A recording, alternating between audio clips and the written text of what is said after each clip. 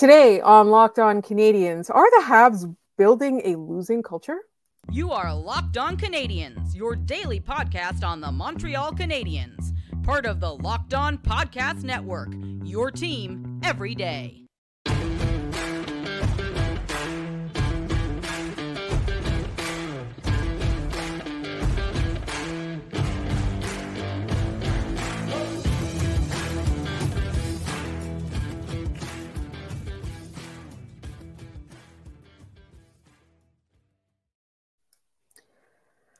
Hi there, everyone, and welcome to episode 974. Today's episode is brought to you by Game Time. Download the Game Time app, create an account, and use code LOCKEDONNHL for $20 off your first purchase. My name is Laura Saab, also known as the Active Stick, and I'm joined, as always, by the wonderful Scott Matla. And Scott, it is almost the weekend. It is holiday season. Your birthday is almost here, Scott. How are you doing on this Thursday evening? Well, here's the thing: I forgot what time of day it was. That's how I'm doing. It gets dark at 4:00 nowadays, so I forget what time it is most of the time. Anyways, for those who don't know, I don't love my birthday because it isn't the most stressful time of the year with the holidays. So, like, Carly's like, "What do you want to do?" And I'm like, "I want to go to bed and eat like an entire stuffed crust pizza in my pajamas." Like under a heated blanket. That is my current goal. I don't need a heated blanket. Neither of us do. But other than that, I'm good. The weekend's right around the corner. It's supposed to be halfway decent. We're going to the Finger Lakes this weekend, so I'm excited just to get out. And then it is the home stretch to Christmas. So, or for those of our listeners who celebrate, anyways, those who celebrate Hanukkah, happy 8th night of Hanukkah to all of you. But yeah, it's our Friday episode though, and that means it is the Friday mailbag among other things, is it not? It is the Friday mailbag episode, and just a quick note because Scott mentioned the holidays. We will be dropping episodes obviously every weekday in December, except for on Christmas and on Boxing Day. So we will be back. Our episodes will be back on the 27th. But we're here, and we've got we're still talking about that all-decade team. We're going to get something together for that. We still have some fun live shows to do. We just need to get past this Christmas rush because it is peak season for both Scott and myself. And the Habs are still playing and they're going on the road, blah, blah, blah. But we have some very meaty mailbag questions today. So we might spend, a full segment on a couple of them. But first, I wanted to go back and touch on Cole Caulfield all over again, partly because we have a question. We have a question about Cole Caulfield, but I wanted to bring up a comment first before the question. I'm worried about Cole Caulfield on the power play. He seems to hang out patiently anticipating a pass. Meanwhile, the opposing defense has a player close to Cole to prevent the pass from going through. If the other team didn't do that, he'd have between 10 and 15 goals right now. The NHL players have made an adjustment and know how to shut down this offensive play. So, Scott, I thought this comment was really interesting, and it's from Bouches on the Loose. And I found it interesting in that I want to know if your thoughts are if it's Cole Caulfield that is the problem or it's the way that the Canadiens strategize their power play that is the problem. Do you think, how much responsibility do you think there is on Cole Caulfield to kind of break out of that and do something that's outside of that power play unit? So here's the thing. I'm of two thoughts on this because I witnessed two different Canadiens power plays last night. There was one that was fluid, and I'm watching Nick Suzuki cycle the zone where he was behind the net, and then he's circling back through the point to his usual spot. I'm watching Caulfield, I'm watching Matheson interchange, and there are moving parts, and it looks good. Even the one they scored on, there's traffic in front of the net, there's movement, and they're not just hyper-focusing on one player. And then I saw at the end of the game where everything is trying to get fed to your best shooter, which, okay, makes sense. Feed your strongest shooter. The Capitals did it for what? Almost 20 years at this point with Alex Ovechkin, that it makes sense. I want to know why they get away from that first grouping where it's mobile and they're creating opportunities and using screens and traffic and misdirection to go, we're just going to try and force this cross seam pass, which crossing the Royal Road, usually a good thing. Not a bad thing at all in that regard. And then it just becomes forced. And we saw it with, Shea Weber for how long, and PK Subban for how long. I want to know why that switch flips, if they're trying to simplify it and play safe. And I think that's where my biggest issue is coming in here, is that, are you trying to play too safe with the lead here that you aren't allowing your players to take risks? And I don't think it's all on Caufield. His current slump, with whatever you want to call this, where he's shooting still like 10 points below his like career average almost, like, he's going to get going because the chances are there. It's just the power play itself needs a full overhaul. And I don't know if that means Martin St. Louis needs to surrender some of that power play responsibility at this point, but it's not working. The mobility is key. You watch good power plays that are fluid and the puck is moving and players are constantly shifting. The Canadiens is a static box. That there's a guy by the side of the net, Nick Suzuki in the right faceoff dot, Caufield in the left, and then just some shifting and moving with Matheson on the point and one guy behind the net. It's not a cohesive pairing. It's out of date. And Caufield's a great shooter, but they lack the other weapons to make it a threat where you're looking at this and going, oh, they might not go to him at this point. The biggest thing they can do is, one, either get somebody else going goal scoring wise. And we've talked about Slavkovsky. The minute he stops healing pucks on that approaching, one timer, it's a different story. That or Caufield just has to break out of the slump. And I'd rather they fix the power play as a whole than just bet on one person at this point. Speaking of betting on one person, do you think, and this comes from Jeff the Red on Twitter, do you think the angst over Caufield would be as much if his 20 points that he has thus far in the season, which isn't too bad of a rate, by the way, were 13 goals and 7 assists as opposed to 7 goals and 13 assists? I think if he had 13 goals, nobody would be upset right now at all. If he had double-digit goals in general, I don't think anyone would be upset. I'm not super upset with the way his season has gone. It's frustrating because that he's right there. He's so close on so many chances. And he's capable of more. Exactly. Like, we've seen him do more. That is the story of this Canadiens team this year, is that I have seen you do more, and I want you to do more here. And to answer Jeff's question, though, that if he had 13 goals and 7 assists, nobody is batting an eye at this. They're going, 13 goals, pretty good. He's there to score goals. He's going to hit 20 pretty easily here. And that's legitimately a great question, that if you swap some of these players' stats, how different are we looking at the narration of this? If Josh Anderson had 3 assists, would we be probably, but still, oh man, that's a great question. I do think the outcry, and I use that term lightly as to not make it seem too bad, would be much, much, much less. I am inclined to agree with you there. And I think, honestly, I thought that question about the power play was just so good. And Jeff's question is so good. A lot of things, they're about perspective, right? So the power play question was about context, and Jeff's question was about reversing our perspective. And honestly, it made me feel better. We talked about on our episode where we talked about whether or not, or how long, or what it would take to get Cole Caufield going. We weren't really worried about him. We just know his luck is not good. But the fact that the power play part of it, really does add a little bit more of an element of control to Cole Caufield about how this is going, and a little bit more control to the team about how this is going. They need to fix their power play. That's not something new. And I think that in itself is probably what it would take to get going. Now, I do want to remind everybody that if you do want us to answer mailbag questions, you can send them to us at lockedoncanadians@gmail.com. You can also leave them in the YouTube comments. Just put mailbag question or MBQ at the beginning. You can also send them to us on Twitter, LO_Canadians. We're also on all the other social medias. I'm at The Active Stick. Scott is at Scott Matley. You can catch us there. But we do like emails. We like to hear from you, because some of the emails, it allows you guys a little bit longer, and you can give us your context and your story about becoming a Habs fan and all of that.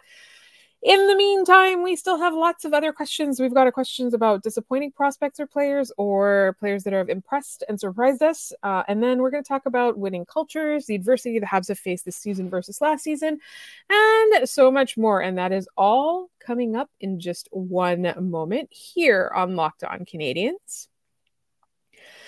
But first, this episode is brought to you by Game Time. It is holiday season and you want to get your loved ones tickets to events that they will love. But guess what? Sometimes getting tickets is frustrating, stressful, and a lot of times you overpay for them. But you do not have to do that. This Christmas, you are going to be a hero to your loved ones and you're going to do it without any kind of stress.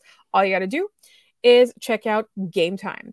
Game Time has flash deals and it's so easy to use. It is the only ticketing app that gives you complete peace of mind with your purchase. See the view from your seat before you buy so you know exactly what to expect when you arrive. The all-in prices show your total up front so you know you're getting a great deal without hidden fees. You don't want those hidden fees. You want to be hero to your loved ones without paying extra fees. So you can buy tickets in literal seconds with just 2 taps. So take the guesswork out of buying tickets with Game Time. Download the Game Time app, create an account, and use code LOCKEDONNHL for $20 off your first purchase. Terms apply. Again, create an account and redeem code LOCKEDONNHL for $20 off. Download Game Time today. Last minute tickets, lowest price, happy loved ones, guaranteed. All right, Scott. So we have some really, really meaty questions today. And one of them this is a second question from Jeff the Red. So hi, Jeff, and thank you so much for your question. Hi, folks. Which Canadiens players, NHL or prospect, so it has to be the Habs, but it could be NHL or prospect, are you most pleased with in their development so far this season? And which ones are the most disappointing thus far? I think the pleased one, and we talked about this a little bit after the Penguins game, Jaden Struble has just blown me away this season with just how polished he looks for someone who had like 10 professional games coming into this year at the end of last year with the Rocket. He looks phenomenal out there. I've been really just blown away with how good that he's been this year in the AHL, now in the NHL too. It's forcing a lot of very difficult questions of the Canadiens coaching staff, which is a good thing when you are analyzing a team that is rebuilding and you're trying to decide what does your best lineup look like going forward. In Europe, Bogdan Kuniushkov, who's playing in the KHL, is someone that I didn't know much about, really didn't, understand the pick when it was made. And he has done a very good job as a young guy playing in the KHL, which I'm actually looking up his numbers in the background. And I should apologize. I know Patrick Bexell has an article coming out on this. He and I have the same birthday. Huh, neat.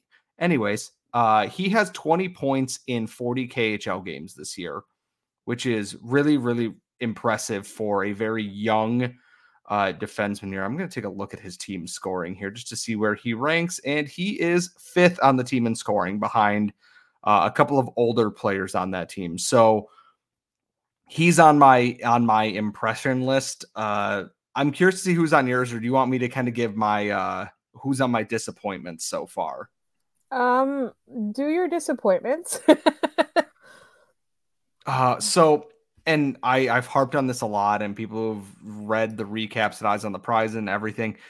William Trudeau's fall from grace from last year to this preseason, where he was like right there. He was a guy that I thought was going to steal an NHL spot, to whatever he is doing right now is something I'm looking at and going, what are we doing here? What happened? Like, what happened to your game?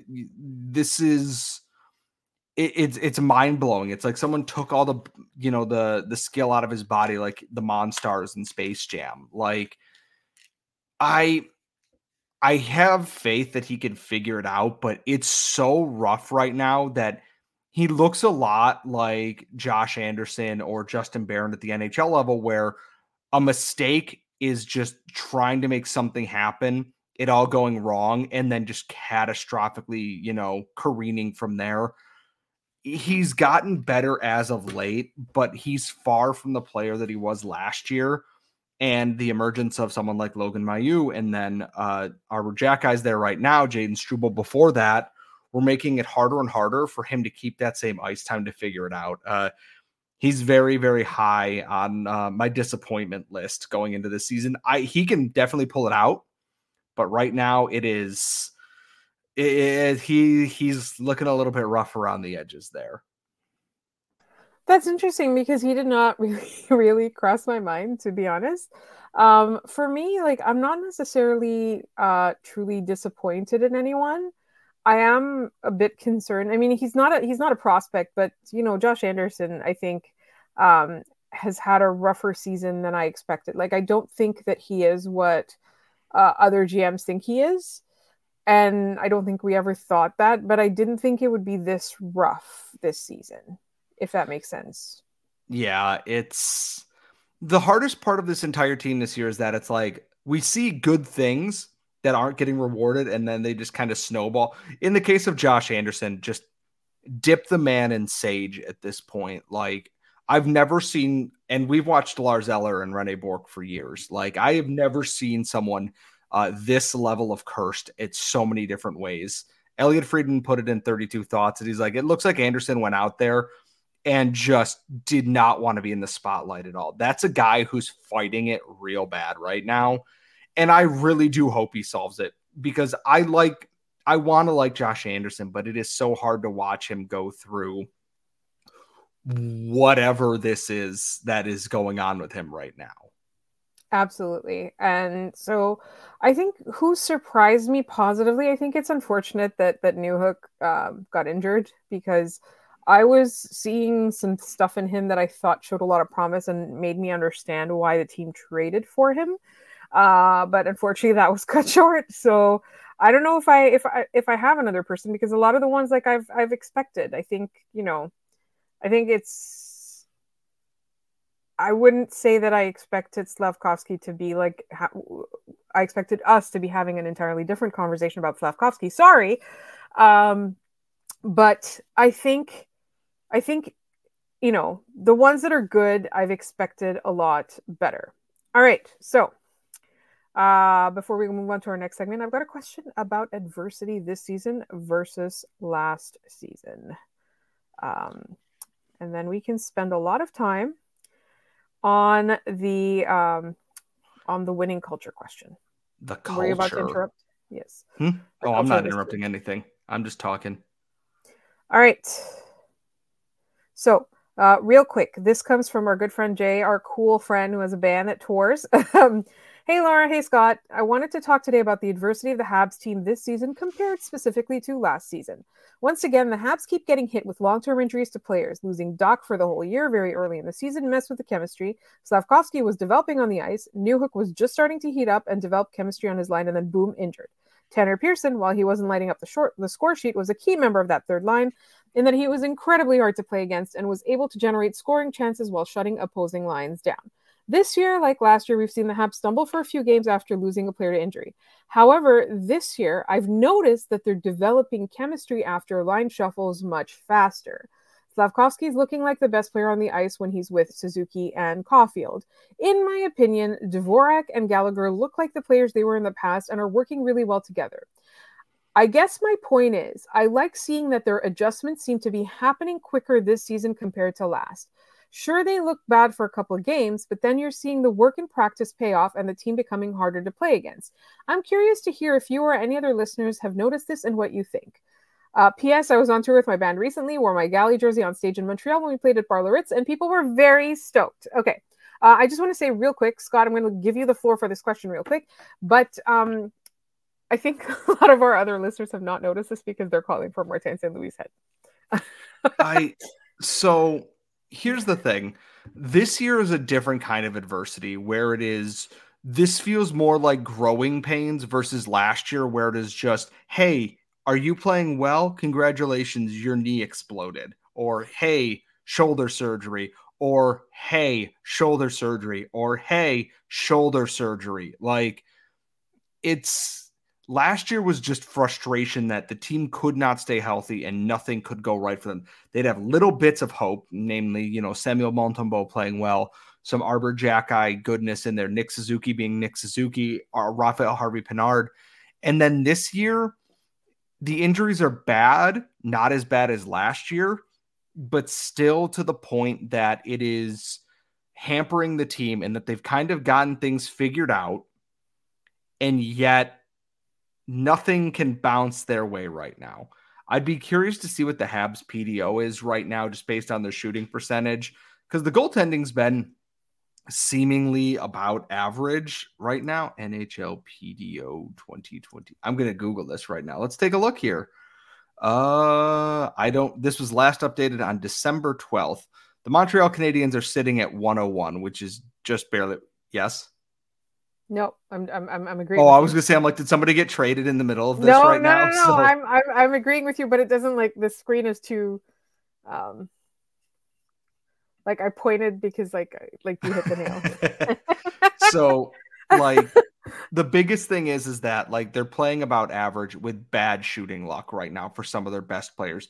Anderson and Caulfield are in like the top 10 for being under their goals of, or expected goals percentage, or goals above average, whatever it might be, for shooters. That the regression to the mean should get them back up a little bit, in some of these games end in regulation, versus that the struggle is figuring out what do they need there. This is the growing pains here. But if you're seeing Slavkovsky take those steps, you're seeing Jaden Struble take those steps, you hopefully see more from Justin Barron, Arbor Jackeye. You've discovered Samuel Montembeault is your goaltender for the near future right now. Those are positive steps, but losing Doc hurts. Losing Newhook for a while hurts here. That those are guys that you're trying to build around in this team too. Now you're kind of, you're basically speed running to stop at this point, and it's a frustration more than adversity, I think, because we've seen a healthy Canadiens lineup for what, 2 games this season, and that's it. Like, it's hard to fully judge what this team looks like when it is fully healthy, because they've had 2 fully healthy games, if that, this year. All right, so we're going to build on that, and this conversation is going to continue in our next segment, because we have a question about whether or not the Habs are able to win. Are currently building a winning or a losing culture, and that is coming up in just one moment here on Locked On Canadiens. But first, this episode is brought to you by FanDuel. As the weather gets colder, the NFL offers stay hot on FanDuel. Right now, new customers get $150 in bonus bets with any winning $5 moneyline bet. That's $150 if your team wins. Honestly, right now, like, what else are you doing? It's the season to stay in and check out FanDuel. If you've been thinking about joining FanDuel, there's really no better time to get in on the action, get your hot cup of hot chocolate, and start, because the app is so easy to use. There's a wide range of betting options, including spreads, player props, over-unders, and more. Honestly, my favorite ones are the player props. That's as much as like my limit is in terms of what I know, but the app is so easy to use that it's time for me to learn more. So visit FanDuel.com/lockedon and kick off the NFL season. FanDuel is the official partner of the NFL. All right. It is time to talk about another mailbag question. So I basically allocated an entire segment to this question because I feel like there's a lot to discuss. And this comes from our very good friend, Claude S. All right. And I pulled up another one of his emails accidentally. And it was, one of them was like, all right, hi guys, please pull me off the proverbial ledge. Management consistently refers to building a culture. Should I be concerned that that culture seems to be dangerously close to a losing one? When it was just the Canadiens, I understood we had to deal with growing pains, but the Rocket are languishing as well. How soon do you think losing will no longer be acceptable and winning, not building, will become management's primary goal? So I think there's a couple of things at play here, because first we have to define what a winning culture is. It doesn't just mean winning, right? It's not just about like wins on the score sheet. It's about like how an organization manages its roster, its salary cap, its development, its attitude, and what kind of players they choose, like what kind of character they're looking for. And I hate the word character. Character is a dirty word in this market, but I don't mean in terms of like, oh my God, he's a guy. Like, I mean like, you know, does the person have some measure of intelligence on the ice? Are they showing these players how to make the best decisions in in-game situations? Are they providing, the Canadian, like each player with homework to do or things to work on, and the player takes it to heart and really, like I hear so many stories of like every year some of the top players like will hire this specialist or that specialist because they noticed that one weakness in their game, so they'll work on it in the summer. Like that's the kind of character I'm talking about. So Scott, what to you is a winning culture? I hate to say this because, rivals and everything. Tampa Bay's put together a very strong case for being what a winning culture should look like. They are a successful team with high standards at the NHL level. They are not afraid to take risks to capitalize on that and to exploit the loopholes in the CBA. Remember, $18 million over the cap, LTIR and everything. Now every team in the league does that. That's a good, and their AHL team is always competitive. Even if it is not loaded with talent, it is competitive. It is feisty because they hold themselves to a standard for that. And I think that is because I look at Toronto. Toronto has its own toxicity in there, whether, it's you believe in what Kyle Dubas was doing or what Brad Treliving's doing there. It's unfair to put the Canadiens in that situation, but I don't think the Canadiens are on the path to a losing culture here. And I want to address the Rocket thing here because I'm getting this a lot. And I want to be level-headed about this, but sometimes people who I can tell are not following things, and this is not to say that this question is coming from someone like that. The Rocket were one win away from the Calder Cup Finals 2 years ago, made the playoffs last year, and the year before they went to the Calder or the Eastern Conference Finals, they won their division with Joel Bouchard as coach. They've put together a thing of standards here. I also look at this year in that you can't fire a coach in the middle of it and get somebody else who's likely going to be better right now. This is a coach who I think has done a decent job at getting some of these first waves of these new prospects coming in and getting them to the next level. You are seeing Justin Barron at the NHL level now.